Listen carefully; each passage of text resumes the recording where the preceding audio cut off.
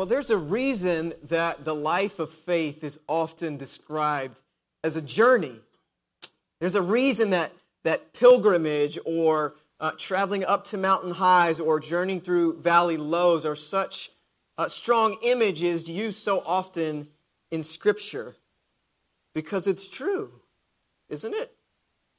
It's a true picture of what it is to be human. Life is full of mountaintop moments of wonder and joy and valley moments of sadness and pain.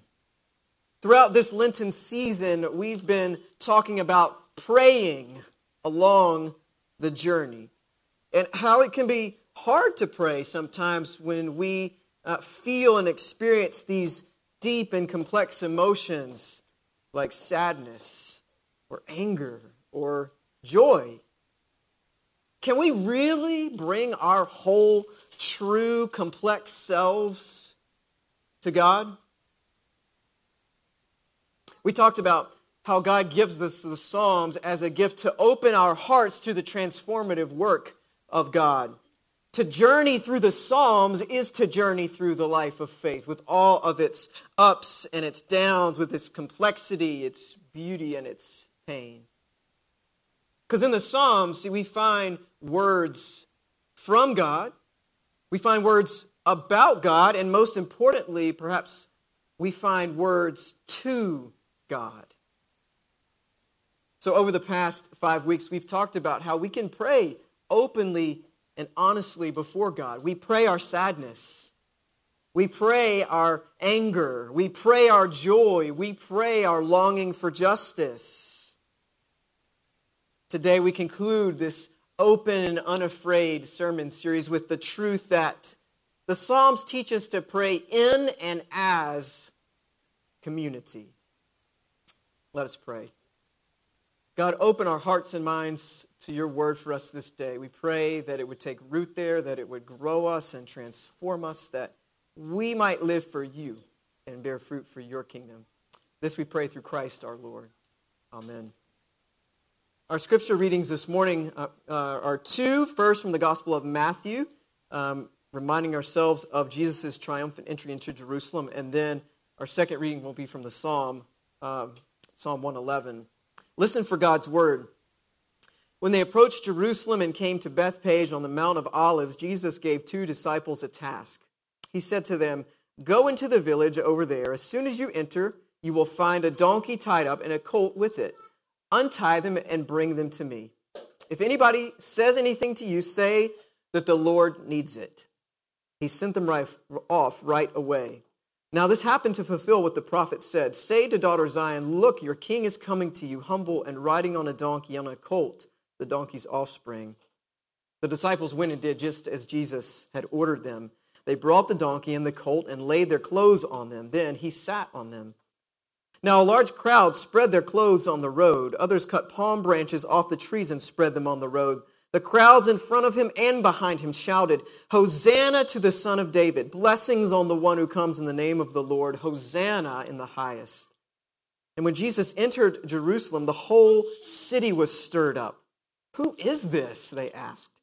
The crowds answered, "It's the prophet Jesus from Nazareth in Galilee."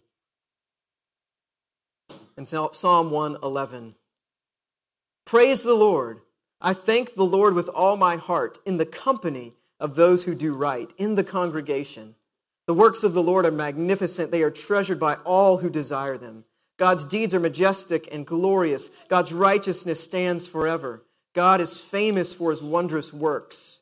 The Lord is full of mercy and compassion. God gives food to those who honor him. God remembers his covenant forever. God proclaimed his powerful deeds to his people and gave them what had belonged to other nations. God's handiwork is honesty and justice. All God's rules are trustworthy. They are established always and forever. They are fulfilled with truth and right doing. God sent redemption for his people. God commanded that his covenant last forever. Holy and awesome is God's name. Fear of the Lord is where wisdom begins. Sure knowledge is for all who keep God's laws. God's praise lasts forever. This is the word of God for us, the people of God. Thanks be to God. Well, it must have been quite a scene going into Jerusalem from the Mount of Olives. There is Jesus riding on a donkey with crowds in front of him and behind him and beside him, all who had followed him, and they've streamed out of these small towns and villages around, a diverse collection of people who have heard Jesus preach, have heard him teach, have seen the miracles that he's done, the healings that he's performed. And even as they cling to the hope that he is the Messiah, they have different expectations and ideas of what that means and who he is and what he's going to do next. But they know who they want Jesus to be for them as an individual is bound up with who they hope Jesus to be for them as a people. This is a communal event. After all, they were used to pilgrimaging together to Jerusalem 3 times a year for high and holy festivals, because faith was something done in community. They were used to praying together because faith was something done in community. And so they tap into the communal voice of the Psalms and pray as a crowd, Hosanna to the Son of David, Hosanna in the highest. That word Hosanna means God save us. Not God save me, God save us. They were operating out of the playbook of the Psalms, which teach that the only way truly to be open and unafraid before God in prayer is to be a part of a community that's open and unafraid before God in prayer. The only way to be open and unafraid before God in prayer, truly, is to be a part of a community that's open and unafraid before God in prayer.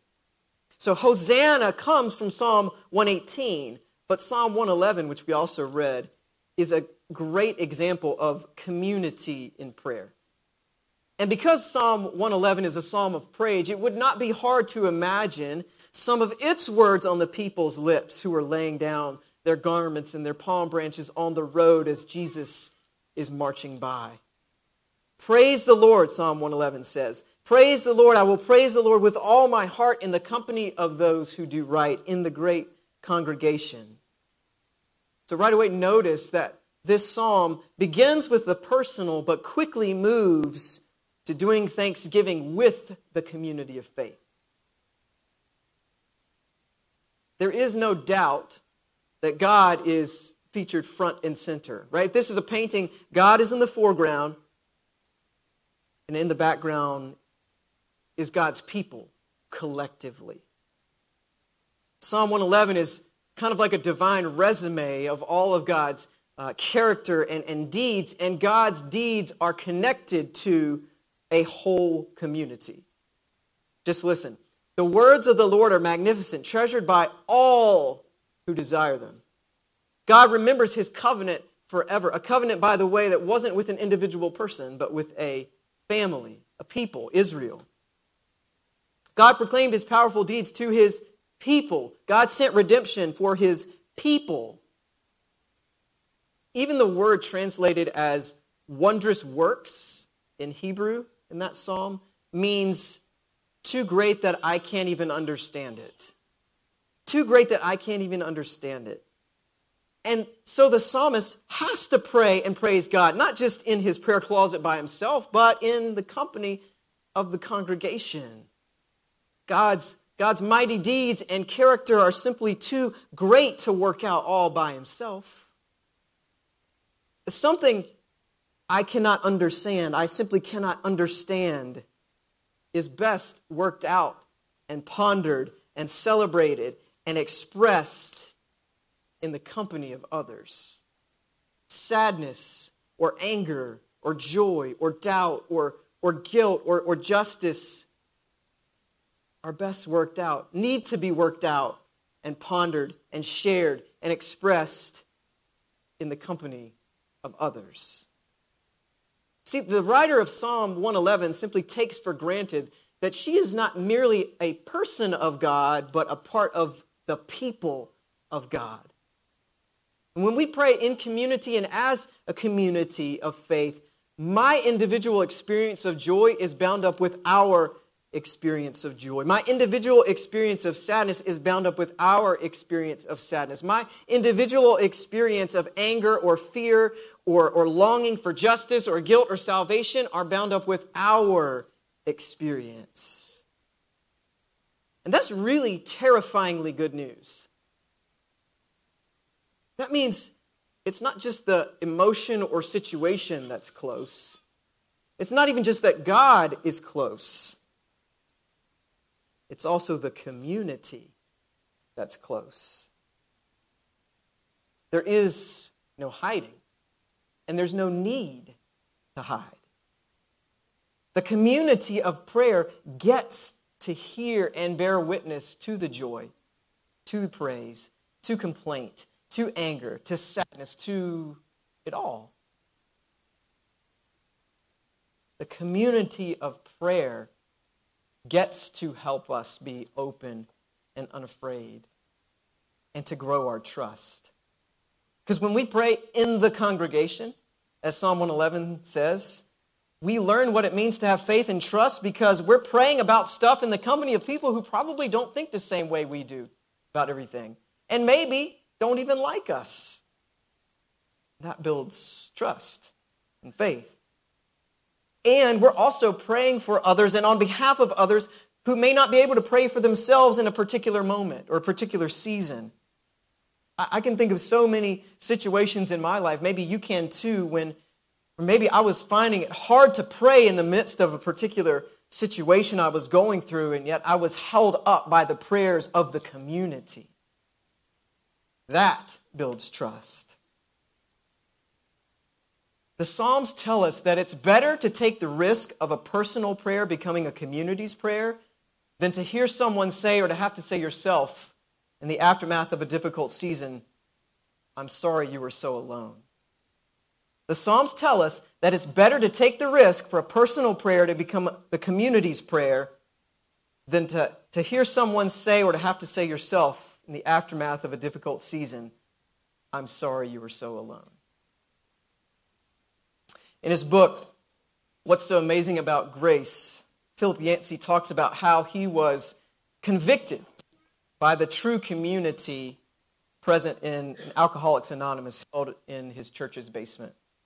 He writes, "I sometimes accompany a recovering alcoholic as an act of solidarity. And the first time that I accompanied him, I was astounded by what I found. Well-known TV broadcaster and several millionaires mixed freely with dropouts and kids who wore Band-Aids on their arms to hide the needle marks.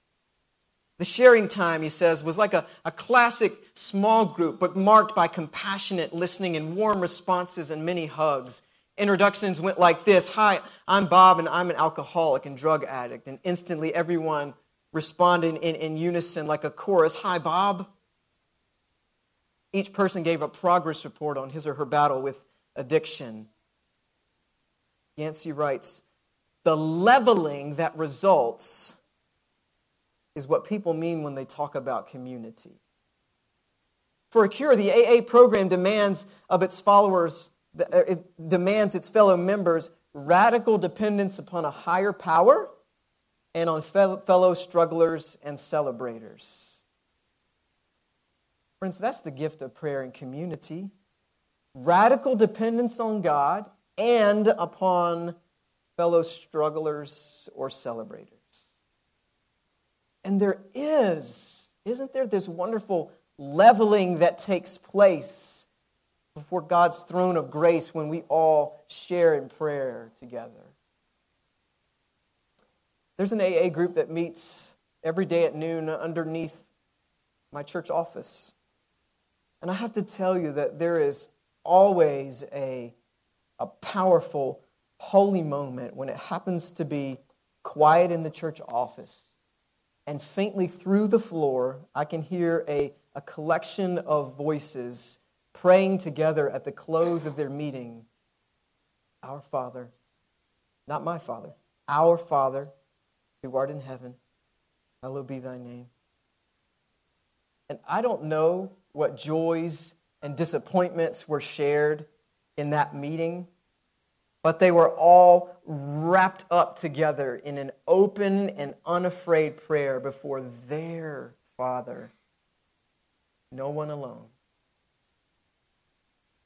The truth is, we may not always see the answers to our prayers.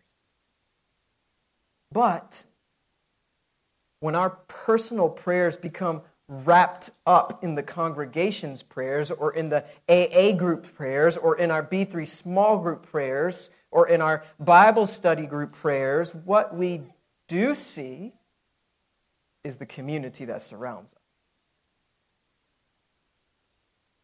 When we all pray together, knowing each other in light of our relationship with God, God shows up. And something powerful happens that would not happen in the same way if we were by ourselves praying solo.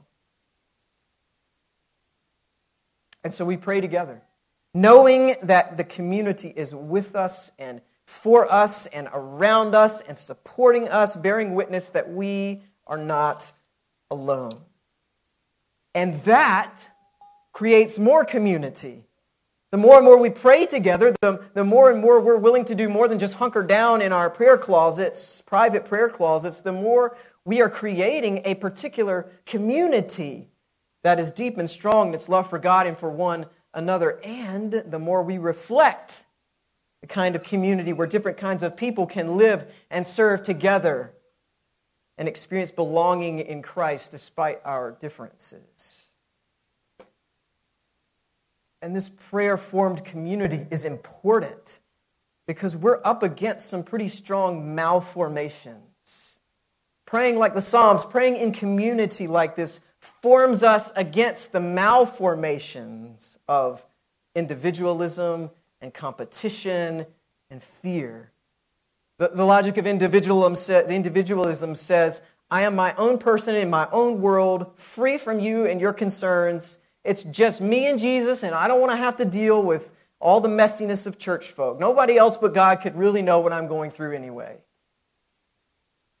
And praying in community and as community like the Psalms counteracts this logic by forming us into a people who understand that we can't truly expect to keep the hope of salvation alive, to experience the life that is really life, apart from the life that is really life from God, without having to be a part of and deal with the messiness being in community. We don't get to be in relationship with Jesus without being a part of the family that he died and rose for.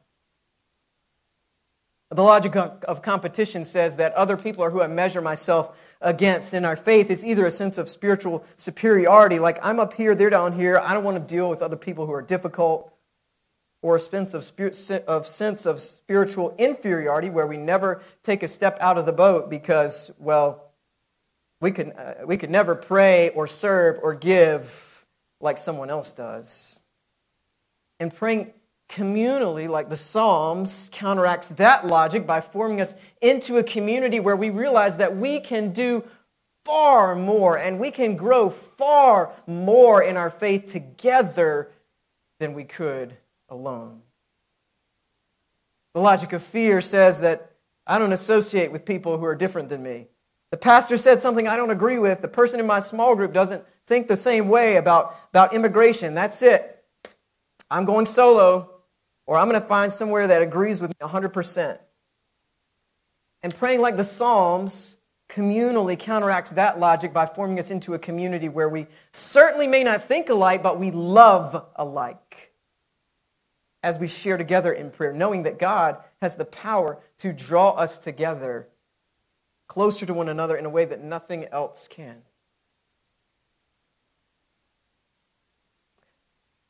I wonder how many of us from time to time have found ourselves tempted to live as spiritual or religious hermits, hiding in our caves of privacy.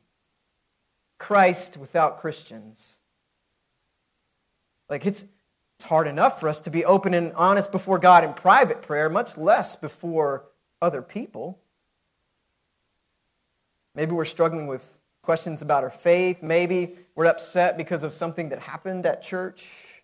Maybe we're afraid to see someone that we have a conflict with. Maybe we're afraid that we have no business being in church because of something we've done. Maybe we feel insecure around other people of faith. God, can it just be you and me so that we can just have a private prayer life and don't have to be around all these other people? Friends, frankly, the Psalms just don't witness to that kind of spiritual life. This week we're entering now is Holy Week, and it's all communal. We join the crowds who shout, "Hosanna, God save us," today, and "Crucify him" on Friday. And the Psalms witness to a way of praying that is personal but yet never private. It's communal. And praying in community and as community forms us into a community that draws us closer to one another as we draw closer to God. It forms us into a person of faith who knows how to be open and unafraid in prayer because our community is open and unafraid in prayer. So whether we cry for salvation, whether we thank God with all our heart, whether we express our sadness or pray our longing for justice, may we do it in the company of the congregation, open and unafraid, together. In the name of the Father, Son, and Holy Spirit, amen.